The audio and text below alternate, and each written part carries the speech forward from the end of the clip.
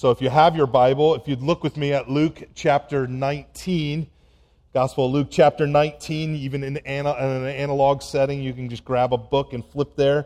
Look at the table of contents, you can find it. I'll be reading from the English Standard Version, beginning with verse 1. The heading reads, Jesus and Zacchaeus. Jesus and Zacchaeus. And as you find your place, let me say at the outset, I come this morning to celebrate with you a cultural marker in your church that you share with our family of churches around the globe. But you don't just share this cultural marker among you. You actually excel in it. I would even go as far as to say you have led us in it, and our church in Orange has been the direct recipient of it, and that is generosity. You're a generous people, and right from the start, I'm going to be real clear. I'm not talking about money. You are generous. What makes you, your church, different than all the other good churches out there? You ever asked that question? What makes Sovereign Grace Church of Gilbert different than all the other good churches out there? And there are good gospel-proclaiming churches out there, just as there are back where I come from. But what is it that sets you apart? And I would say, because it sets you apart, has affected us as well. I want to lead you this morning to consider with me the grace of God that is at work in you in a marked way in your generosity. And I want to encourage you, as I know your pastors have encouraged you this month, to continue to give yourself away more. To be generous. That's acts of faith and trust in Jesus for His glory. As acts of worship. And before we get to the text, one more warning. There's a danger here. There's a danger here because it can be attractive. It can be really attractive to spend a lot of time thinking and talking about us, right? Who we are, what we want to be, and quite honestly, this is why I'm rather skeptical of the leadership, vision, mission statement stuff that's out there in the broader church world. There are churches that read more leadership books than theological books. There's churches that are more interested in personality tests. There's pastors more interested in personality tests than discipleship and biblical counseling. Recently, I had one of our interns help our pastoral team and do a survey of a rundown on an academic paper that had been written by a pastor in Orange County who's well-known, very well-known for planting a lot of churches. A lot of churches, as your pastor Rich said, we have an ambition in Old Town Orange. If for any other reason, we're surrounded by like 17 million people. We have an ambition to plant lots of churches because there are a lot of neighborhoods that don't have gospel-proclaiming churches and congregations. And so in our effort to learn, we saw another brother and his churches that were prolifically planting throughout the county, and we said, well, let's read the paper, the academic paper.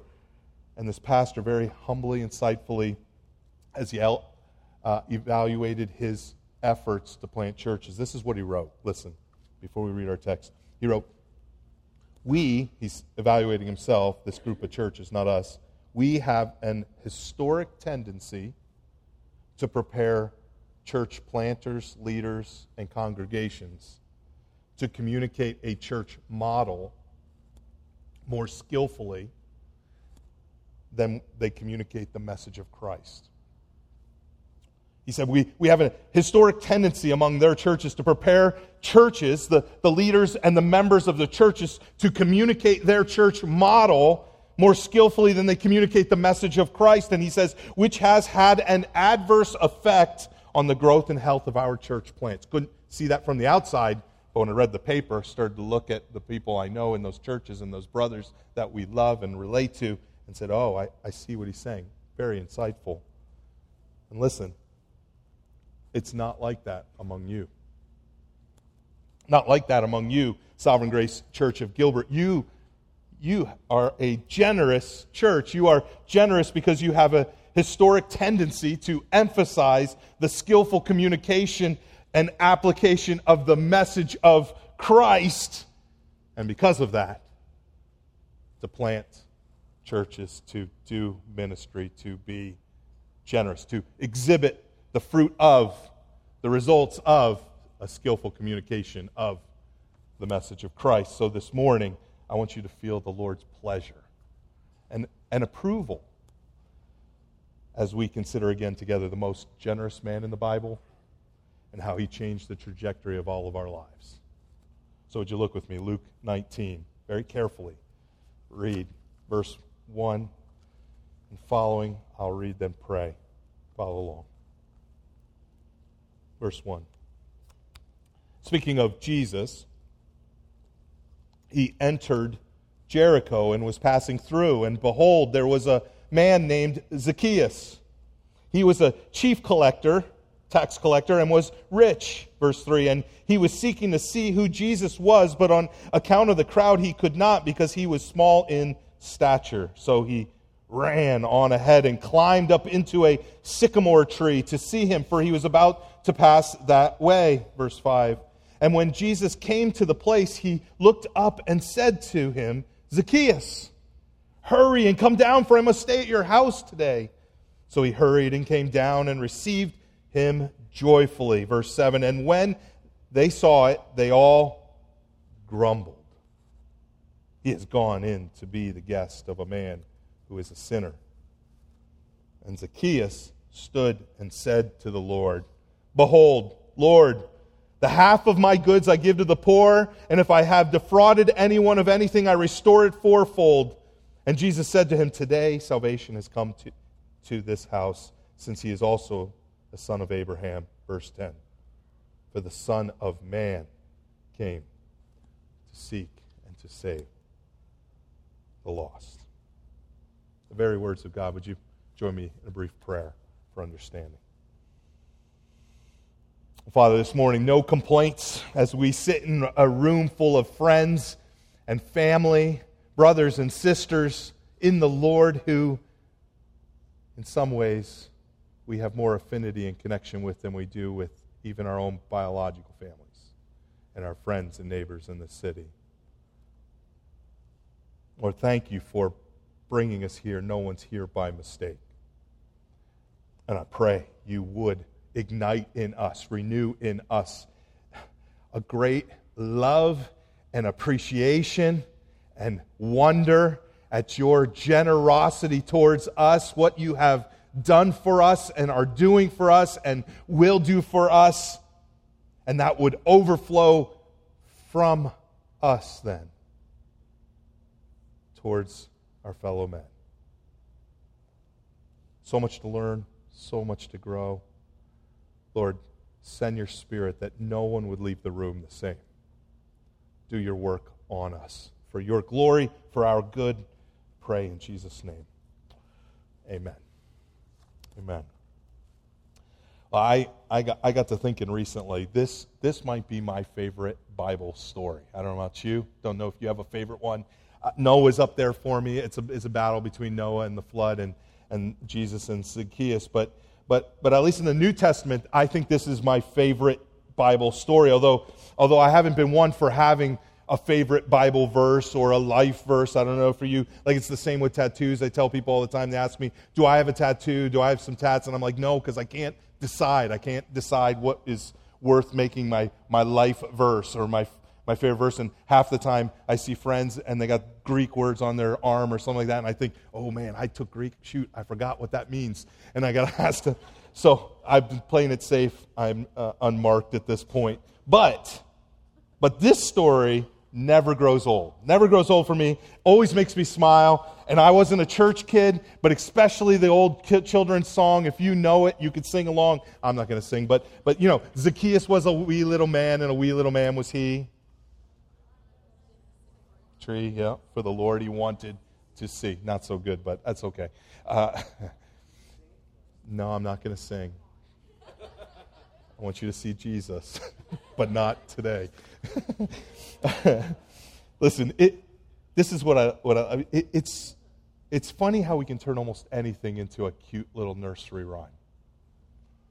funny, I find this story really makes me smile when I feel like the light bulb went off after years of reading the Gospel of Luke, and the light bulb went off. And funny because there's nothing cute about Zacchaeus.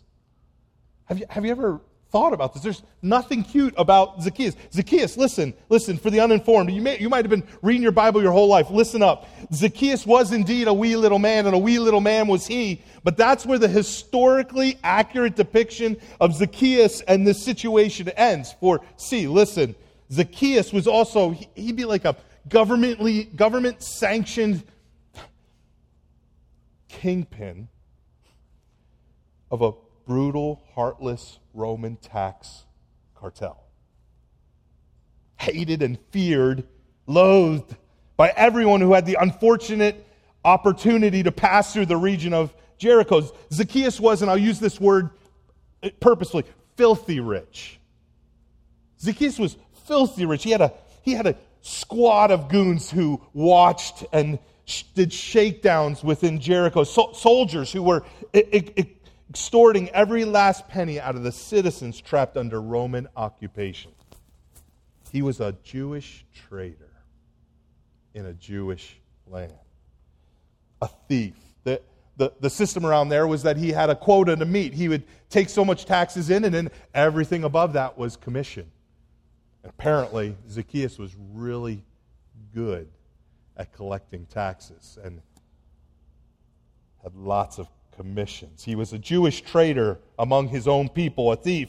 You know what Zacchaeus? You know why Zacchaeus knew Jesus was passing through Jericho? Have you ever thought about this?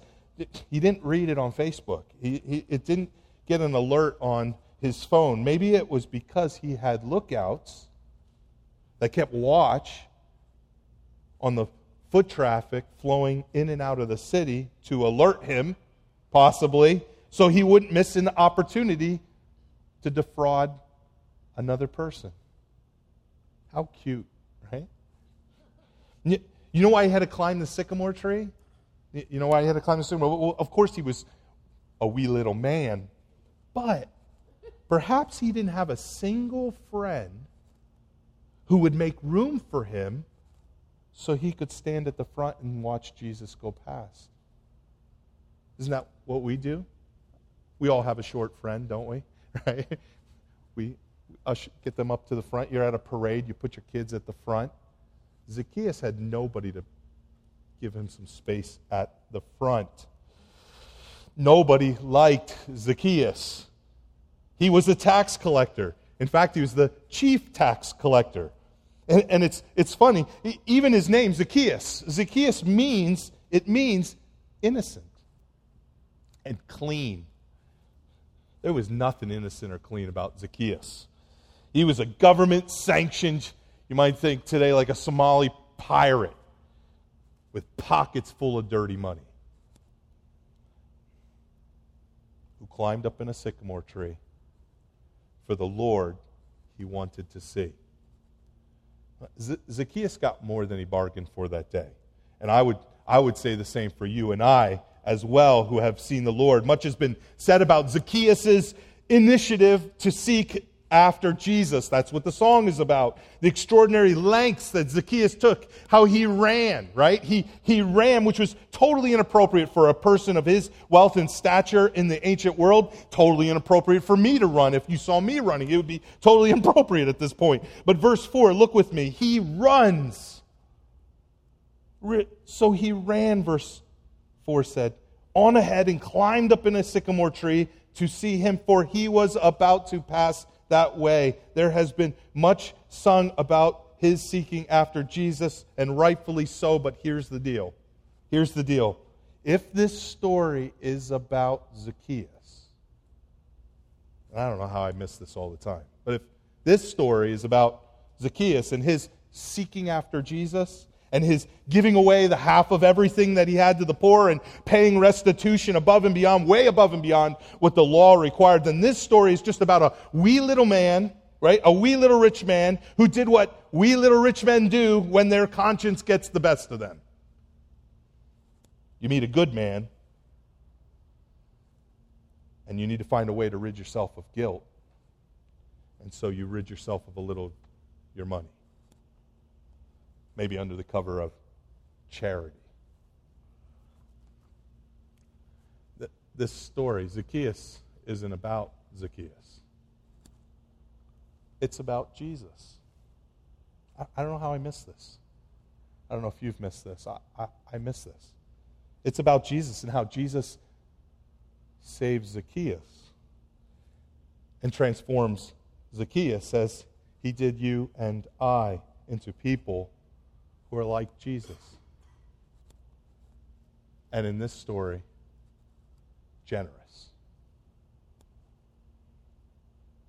What was Zacchaeus looking for when he climbed up into that tree?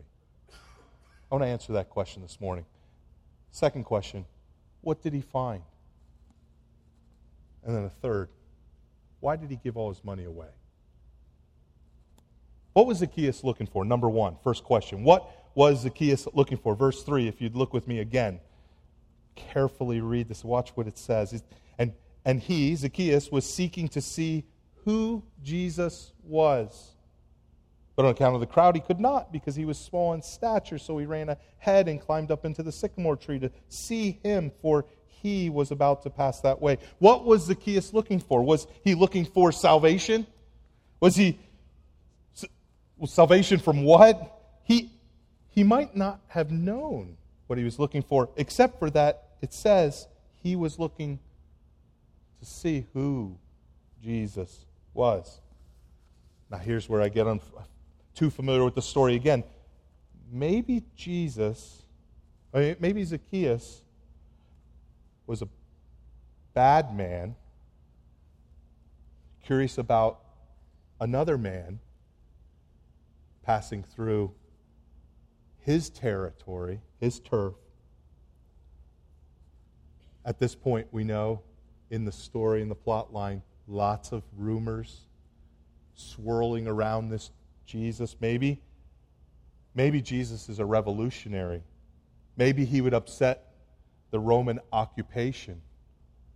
Could he be the Messiah? Maybe Zacchaeus didn't climb the tree because he so desperately wanted a piece of Jesus, and instead he was concerned that this Jesus was going to threaten his tax fraud pyramid scheme.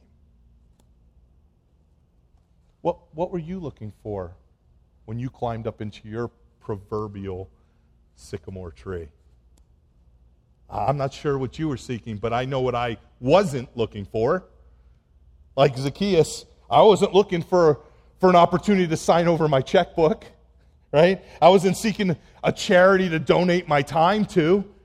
When someone proclaimed the gospel to me the first time, where I was really listening to it, I'd been invited to an evangelistic Halloween service. It was crazy. I wasn't hoping, as I listened to the gospel and saw Jesus for the first time and was listening, that there was some way that I could surrender my dreams and aspirations and ambitions and preferences for someone else or something bigger than myself. I was, at best, at the start, a taker, an opportunist looking to receive, not to give.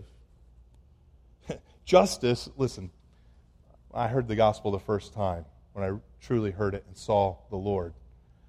Justice and generosity weren't high on my list of priorities. How about you? I don't think for Zacchaeus either. We are by default takers, not givers. We're takers, not givers. We're hoarders, not donors. By default, we keep, we store, we save, we protect, we hide, right? We invest in things that will provide the kinds of returns that we're looking for. Where we send our resources outward, it's that we expect something to come back to us, rather than sharing and giving away with no expectation of ever being mentioned or noticed.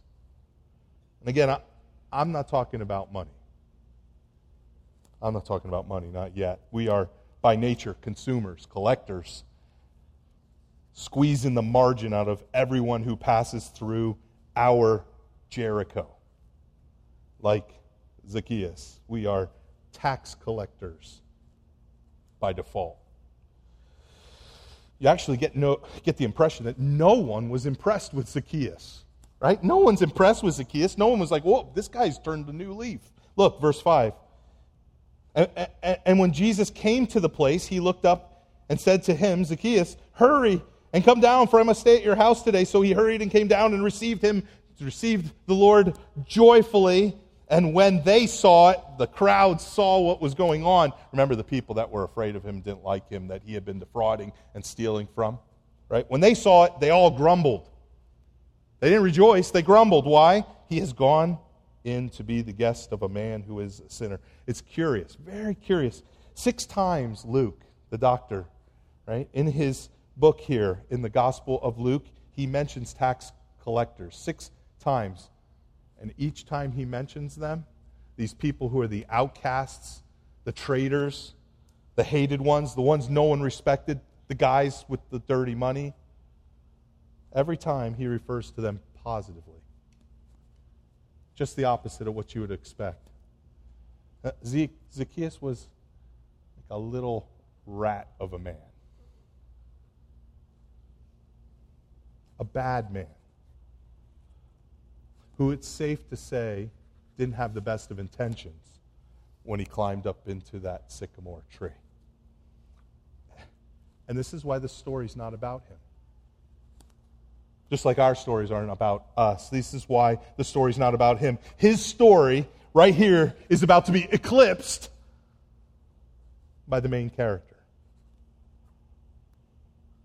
The truly generous one in the story of Jesus and Zacchaeus, who has been running out ahead of Zacchaeus all along. Not the other way around. Question number 2. What did Zacchaeus find? What did Zacchaeus find? He found the most generous man who has ever lived.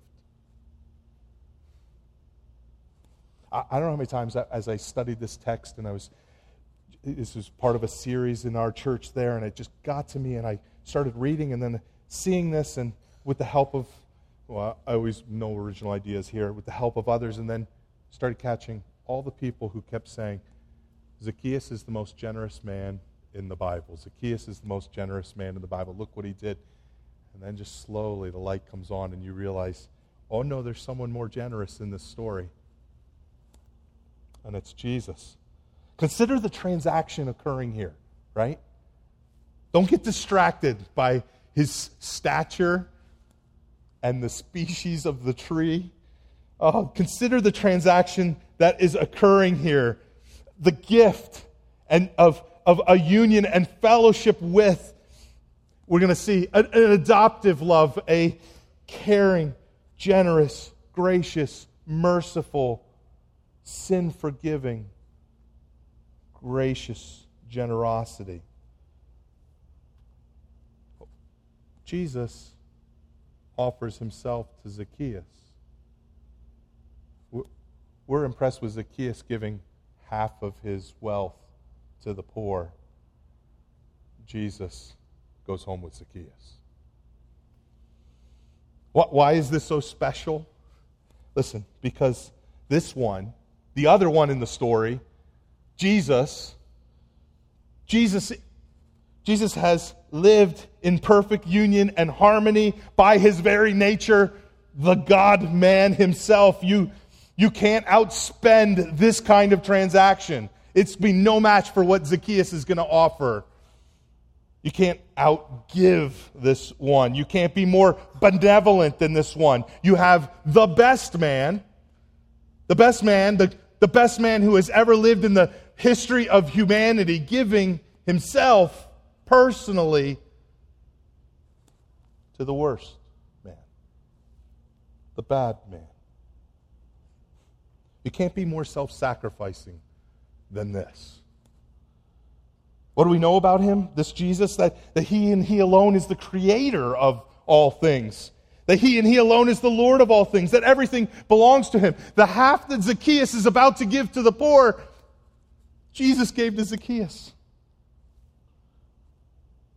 Zacchaeus and you and I, we live in his sandbox. Whatever we have is only that which he has given. Earning things, I don't know about you, but whatever's in your bank account, whatever you possess, all your assets, your friends, you just collect everything that's good in your life.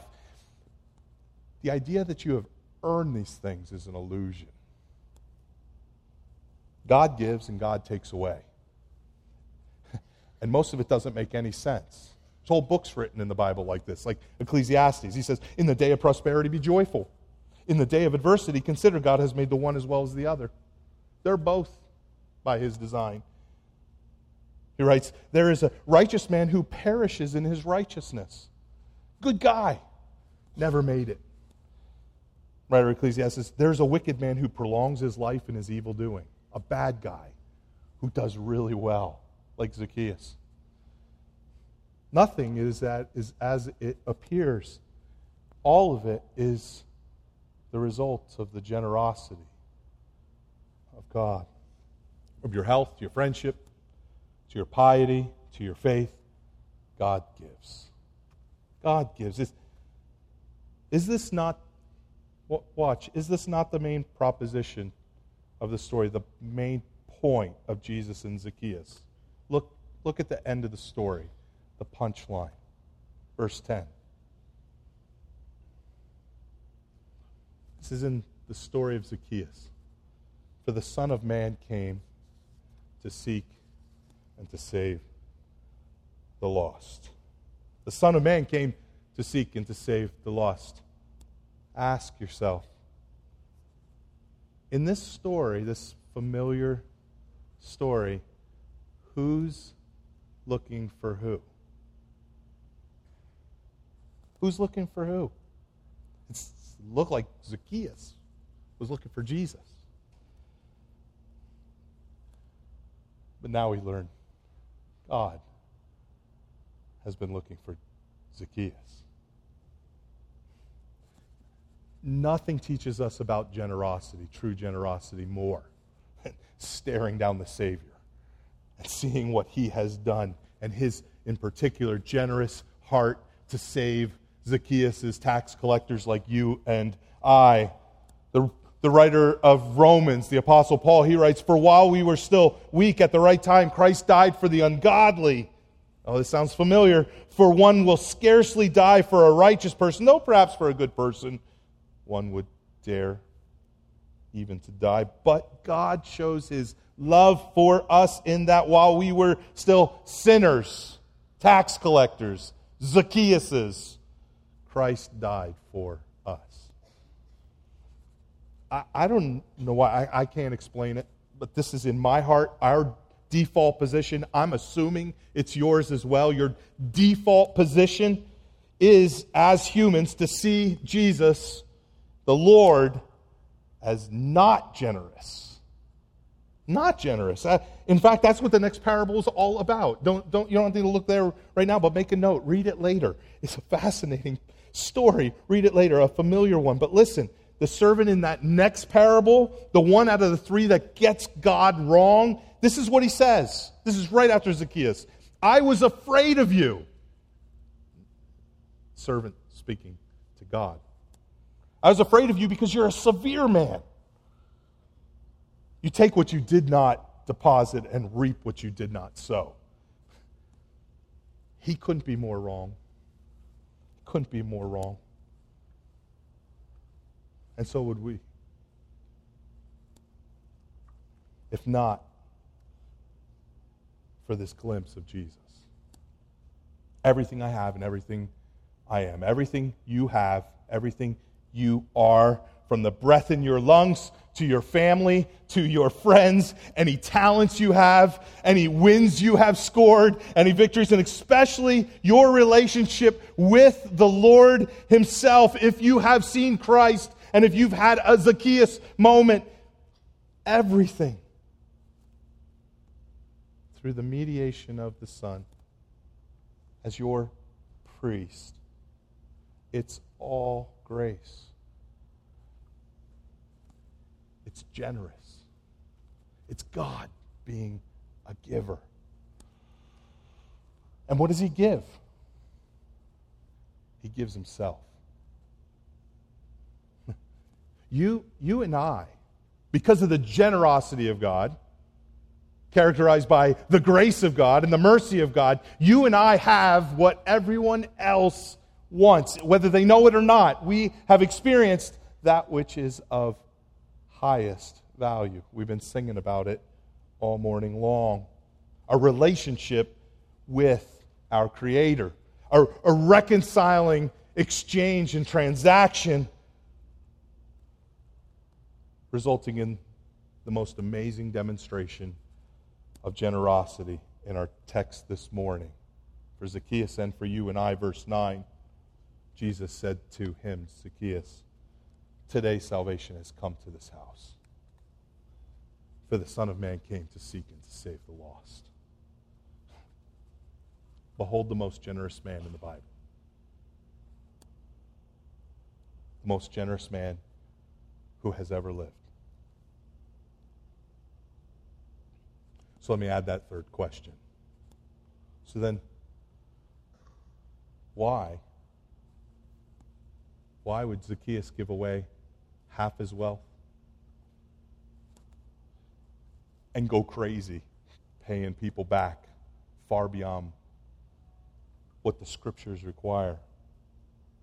Why did he give away? Why was he so generous? If you'd look with me, verse 8. There it is again. Why did Zacchaeus stood and said to the Lord, why? Behold, Lord, the half of my goods I give to the poor, and if I have defrauded anyone of anything, I restore it fourfold. Was it for salvation? Was it to earn the favor of Jesus? And my answer is no. No. Couldn't buy Jesus off. There's a note, if you notice here, there's a note of formality, actually, in what Zacchaeus says, which fits the important announcement that Zacchaeus is about to make.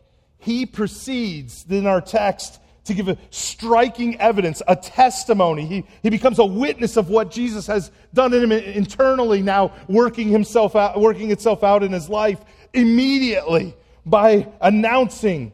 That's what he's doing. He's not just giving away. He's announcing the gift of half his wealth for the poor and fourfold restoration to any that he defrauded. Where voluntary restitution was made in the law required no more than the amount plus 1/5, 20%.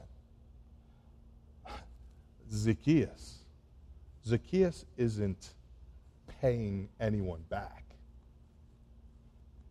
He's rejoicing in the generosity he has received. What motivated Zacchaeus to do such an extravagant thing? God's generosity. Not his guilt. God's generosity. And we need to note at this moment here, this is most important for us, at this moment, the only difference between our generosity and all the other generosity out there. And I don't know about in Gilbert here, I would assume it's the same in Phoenix as it is in Orange County and in Los Angeles. There are plenty of people who are very generous. They're giving and giving and giving. And I'm trying to just capture a little bit of it at some point here. But they're giving and giving. There's a lot of money being thrown around. But their motivation and my motivation are very different.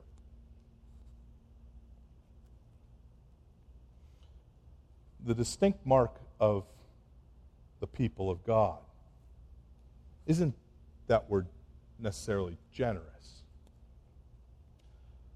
but that our generosity is motivated by God's generosity towards us. That's in a nutshell. Why did Zacchaeus get up and announce to the world that he was giving it all away? It's because when he met Jesus and Jesus gave himself to him, it changed the way he thought about handling his money. Changed the way he thought about handling his life and his business. He started doing what we read in Acts 20, where it says it's more blessed to give than to receive. Or 2 Corinthians 9, where the Apostle Paul says, each one must give as he decided in his heart, not reluctantly or under compulsion, for God loves a cheerful giver. The motive to be a generous person is that it expresses and expands our delight and joy in God. We give, and I'm still not talking about money. When we meet the most generous man who has ever lived, we have a revolutionary change in our thinking and discover that the pursuit of our deepest joy and satisfaction is no longer in getting things, keeping things, hiding things from our friends. I got a bunch of teens in my house. I got 4 teens in my house, but I feed like 15 teens in my house because all their friends come over and they raid and they even call me up and Mr. Turbedsky, what'd you eat for dinner? I'm thinking about stopping by. So I hide the food in the other fridge in the garage. The good food, at least. Because no joke, last week, a single guy, I love him. He's always eating at our house, young teen guy. He asked me, the food had been put away, most of it had been put away, and I saw him looking around, and I'm sitting on the couch just waiting to see what would happen, and he comes over and says, hey, where'd all the meat go? Like, I think they put it away. I won't use his name. And he says, oh, where'd they put it? Party's over, man. Go home. You can have some salad, whatever you want. But we discover when we meet Jesus that our deepest joy is found not in getting and keeping and hoarding and hiding and investing, but rather in giving. Why? Because as we give in response to God's generosity, we live like Jesus is. We become like him, disciples. You know what that's like. You know what it's like to give yourself to something. You might have grumbled a little and held back a little. You got time on your schedule. It's the one night you can, cruise through Netflix, finally catching up on whatever. Like we're working on Downton Abbey right now. I don't know, when did that end? In the 90s? And I still keep getting interrupted.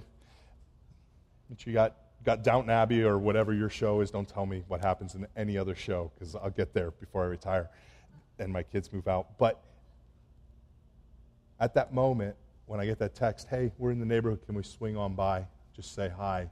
And I'm thinking, oh, I was just about to hit the remote or whatever it is or read my book and say, but this will be better. When I sit on the porch, my wife and I with a friend, and we give ourselves to them. And we enjoy it. They are served in our generosity. But now I know that my deepest joy and pleasure comes in giving and not getting. There's definitely, we'll call it a counterfeit generosity. I'm guilty of it. I don't know about you. A counterfeit generosity. I was reading an author recently that a contemporary guy, Trevin Wax, this is what he writes, and I adapted it for myself. He said, it's possible to talk about grace and still be a legalist, right? Talk about grace a lot, but still be legalistic. And he says, it's possible to talk about Jesus and still be self-centered, right? And he says, it's possible to talk about guests and still be unwelcoming. And I added to the end that it's possible to give and not be generous. For without Jesus, our generosity, this counterfeit generosity, is just another form of taking. I'll give a little out because then it'll make me feel better. Well, we can give, and you can give, and not be generous. But if your generosity springs from the generosity you have received from God himself, then your generosity becomes worship. And there's nothing. Listen, you can't lose. You can't lose with giving. You can't lose with giving. And I'm still not talking about money. Listen, money is cheap. You want to talk about an easy way to be generous? Write a check. I know that may sound to you like I don't have any money. That'd be really hard. But anything. Drop the widow's mite into the can. Much harder for me to give up my evening or my Saturday morning to move my friends. That's why I sold my truck. I'm done with that. Get to rent a U-Haul. Goodness. Right? Yeah, everybody's getting rid of their trucks.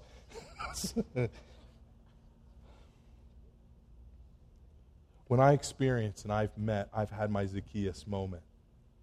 I've met the most generous man. Oh, now I can serve.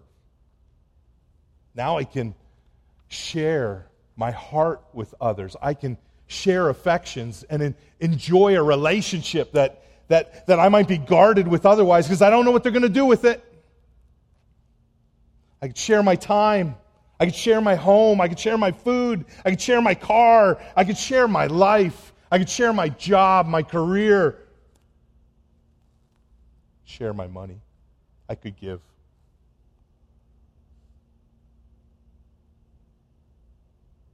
Listen, here's what I know about you. Watched you from afar for 20-some years.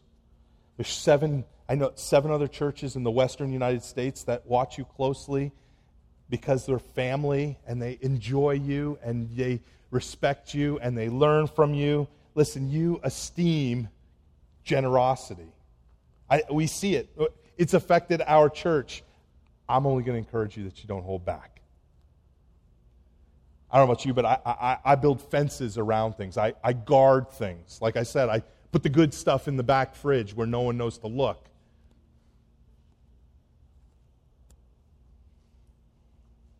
Have you fenced off some area of your life? Some sort of reserve, a little extra time for yourself, a little extra work so you could have a little more money for yourself, a little group of friends. And this is a temptation for me because my friends, my temptation is to use them for my own entertainment purposes only. And I enjoy my friends. Have you been welcomed in by the generosity of God and invited into this family? And then made a little patio courtyard for just me and a couple people that entertain me? Are your neighbors a problem more than they are a blessing? And so I drive my car into the garage and close the door and I don't make sure I don't bump into them again. You can't lose. Risk, as John Piper says, risk is right. It appears risky for us to give and give and give and to be generous and generous and generous, because if I give and I give and I give and I give my time now and I spend time with my family and I don't spend time with my family now because I'm spending time with this person who I've spent time with week after week and they don't seem to be making any progress or change and they're not entertaining me, what will I do? Will I have enough time for my family? How will my family do? How will my bank account do? Will I have enough for retirement? Will my career advance so that I am safe and secure into my older age? Listen, risk is right. You can't lose. You can't lose by giving yourself away, for your deepest joy is found in fellowshipping with the most generous man who gave everything for us. For those of you who know Christ, all your sins are forgiven. A future secure. But he's done more than that. You have him. The most generous thing he could do. And like him, and like you have, and my encouragement to you all the more, give yourself to each other and to this city for his glory, that his gospel might go forth, that others might have their Zacchaeus moment like you and I. Can I pray for you? Pray with me. Father, thank you for your words, preserving this story, this man Zacchaeus who we wouldn't know otherwise, and this interaction with Jesus. Thank you for sending him. Jesus, thank you for coming, seeking and after and searching for and looking for us. How we rejoice in your work in us and our great salvation. And Father, I pray it would now have its intended effect on us, that we would join Jesus in being the most generous of people, that others would join us in worshiping you. Do this, we pray, for your glory. Amen. Amen.